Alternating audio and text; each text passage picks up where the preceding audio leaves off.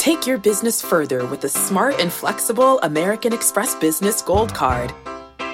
You can earn 4 times points on your top 2 eligible spending categories every month, like transit, U.S. restaurants, and gas stations. That's the powerful backing of American Express. 4 times points on up to $150,000 in purchases per year. Terms apply. Learn more at americanexpress.com/businessgoldcard.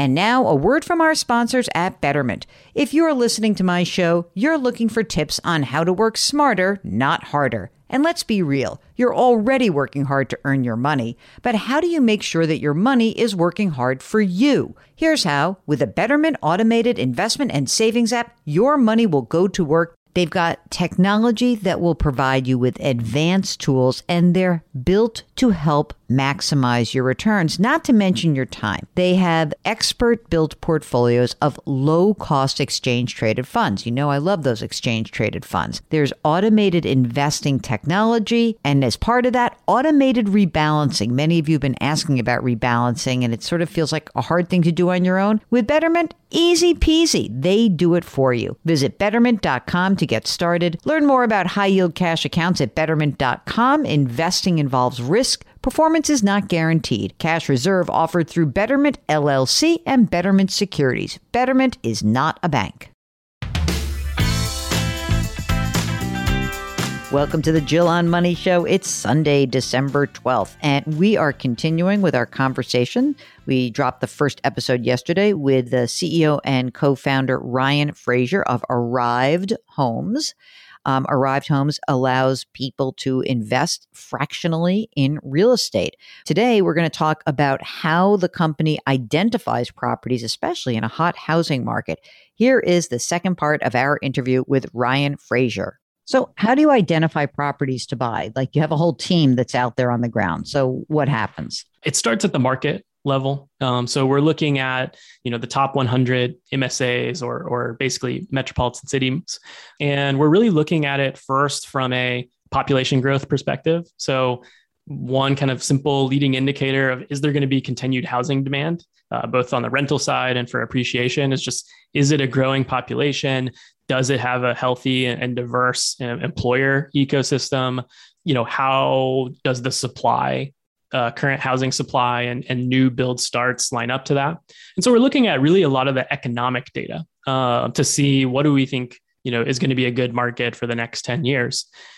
And then once we do that, our team basically analyzes all of the homes that are available on the market, and we're modeling them against, what do we think are the expected rental rates and what do we think the market demand might be? And then we're making offers broadly on lots of homes, basically at a level that meets our underwriting criteria. And then for some, we go under contract with, and those become, the properties that investors get to invest in through the website. What do you think are the 3 most challenging issues that the company faces right now? There's a couple of things really that are kind of core to the business. And it's interesting because when we raised our previous round of capital, and we kind of took the early learnings of what we saw from consumers, and we said, here's what we think we can do, and then kind of have put that into action over the last 6 months. I think that, what we thought was it was going to be, somewhat challenging to scale this model across lots of markets that we knew that investors were really wanting to invest into. I think we found that there's such a robust kind of partner ecosystem across the country right now, and these great national partners, that necessarily has not been quite as challenging as we thought it might be. We've been able to grow city markets faster than we thought, but that carries with it the responsibility of making sure that we're tracking kind of the data layer of the company very well. And so we're really heavily investing in the data side, managing all of our properties, understanding what's going on with each of them at any time, both with the tenants, with property management, with the accounting and bookkeeping, because we're doing that across, we're basically every individual house is a mini company. And so there's a data and technology component and automation kind of requirement around all of that we're really investing in right now to make sure that we don't have to, scale these programs with, people and teams. We can do so with technology and ultimately pass those cost savings on to, investors So that's a big area of focus. Who is the big competition? I mean, it is mom and pops. It is these other fractional shares. Is it just the market itself and the ability to find these properties? Yeah, I think in some ways it's an awareness, challenge. And how do we make sure for anyone who kind of has had the idea of rental property ownership in their mind, how do we make them aware of Arrived? And then how do we show them, like, here's our track record, here's what we're doing, so that they are comfortable with making a bet on Arrived, that we're going to be a great place for them to hold property equity. And so I think that's the biggest challenge for us today. There's such a wide open opportunity. We know that study after study shows that, in this country, people really value property ownership. They view it as a better long-term investment than the stock market. But the majority of people aren't investing in real estate outside of their primary residence. And so, I think it's more just the awareness. Is it not the case? This is a leading question, so my partner would be very mad as an attorney that I'm asking it this way. I'm going to admit it right off the bat. Yeah, of course, everyone thinks that real estate's a better investment, but it's not, because basically property values grow at the same rate as inflation and equities grow faster. So what's the real use case here? Yeah, there's 10-year cycles where real estate does better than equities, but over the long run, equity still is the best performing asset class, isn't it? It's a great question. And I think it's very interesting. Real estate is a very unique asset class because you make money in multiple ways. And I think that's what's driven the high consistency over time. There's a Harvard study called The History of Returns of Everything. And the ultimate result, of looking at the housing market, individual homes against the equities market, the stock market, was that they actually had fairly equivalent rates of return over a very long period of time, but that real estate had basically half the volatility or risk. And so you're getting equal levels of return as the stock market with lower levels of risk. So when you think about, the returns of real estate versus the stock market and what you articulated on kind of tracking inflation, I think real estate, because it has access to basically positive leverage. And I think leverage is a unique thing that you look at for real estate, and you can use it in a conservative and responsible way to basically get leverage on those appreciation. And as long as you have a long-term time horizon, eventually, you're going to get the positive benefit of that. I think you bring up a great point, though, which maybe is more important for me to tell equity or stock investors than real estate investors. One of the reasons that you have lower volatility is that it's harder to get out. It's almost like the hurdles to the industry actually make you better investor in the industry, because you can't, yes, we go through home flipping periods, but it's rare, right? We don't really see that day to day. Whereas, you have meme stocks where people are flipping them by the hour. In these kinds of investments, you can't. And it's almost like an investor protection from him or herself. Like, you can't do that. So you're going to hang on for the longer term, which may actually make it a really valuable asset class. The other thing to think about is inflation. This is obviously a period of time where we are seeing, the hottest inflation rate in 30 years. And let's you and me will agree, inflation is not going to stay at 6% year over year. What happens to, just explain to the folks listening, like how real estate has been thought of as a way to hedge against inflation, or real estate investments. Let's again presume we're not going to have 6% annual inflation, but what if we landed at 2.5% or 2.75? What does that mean when you hold real estate? Explain that. And I'd say even, absent of real estate, it's, if you're viewing future and growing inflation, just owning assets versus cash is where you want to park your money. And then why, real estate as one of those assets.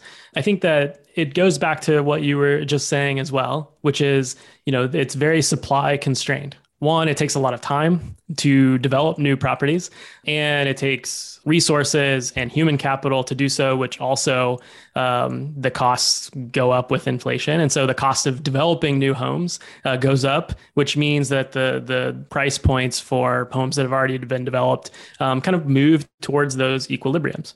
And then you look at how many homes in the market are even willing to be sold at any time. The supply is further compressed. And so it's really, I think, about the supply and demand, side of that. We've seen it's like you can't really, when you look at the let's say the monetary policy, you can't just create a lot of property supply. And so it kind of matches some of the views of deflationary assets too. Not exactly, but if you look at, let's say, Bitcoin or cryptocurrency, I think there's some things there that community might relate to in real estate, which is a very traditional asset class that follow some of the similar philosophies, I guess. Ryan, as you look forward, you're psyched about this. You got to go out there. You got to find the homes. You got to bring the message to the people. When are we going to see arrived as a potential investment to every single person in all 50 states, in all the biggest markets? Like, what's your goal of like when this really kind of is taking off? Today, anyone across the country can invest. So regardless of where you are, you can go to our website, browse homes, buy shares in those homes. Today, we're in 12 cities. I think by the end of next year, we'd like to be in 50 cities. And then over the next couple of years, we'd like to be in all of the major markets and, offer thousands or tens of thousands of homes that people can invest in. And that's really, our vision is to make sure that we have enough inventory and supply that for anyone who wants to participate, they're able to do so. Can I maybe ask a brutalist question? Would it be great if the housing market crashed for your business model? Wouldn't it be kind of fabulous for you to say all these people who are holding on to properties, who are waiting for, maximum price discovery and, fantasy land offers? Wouldn't it be kind of great for you to be able to say, oh, great, the housing market is corrected by 20, 25%. Wouldn't that be a good thing for your business model? It's very hard to time markets. And we've really built the business in a way that we can support investors regardless. We can support, and there's ways to make money in real estate, I think, at every point of the cycle.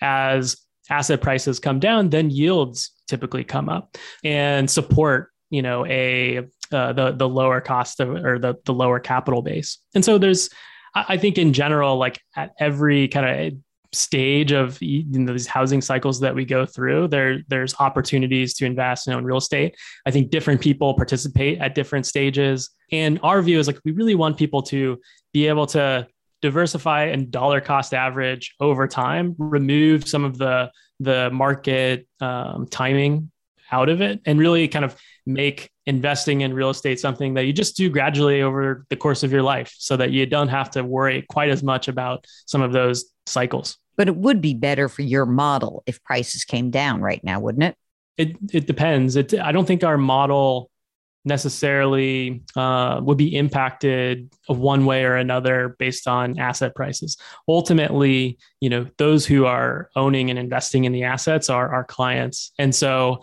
any kind of change in asset prices is really for the benefit of investors in the homes. I don't know why I'm not buying that, because it doesn't seem to me to make mathematical sense that if the house were cheaper for you to acquire on the way in, that it changes the upside potential. I mean, I'm not saying you should try to time it. I guess what I'm saying is, it's like anything else. If you happen to, by mistake, inherit a bunch of money on March 23rd of 2020, and you put your money to work in a diversified portfolio, you were better off. That was good luck.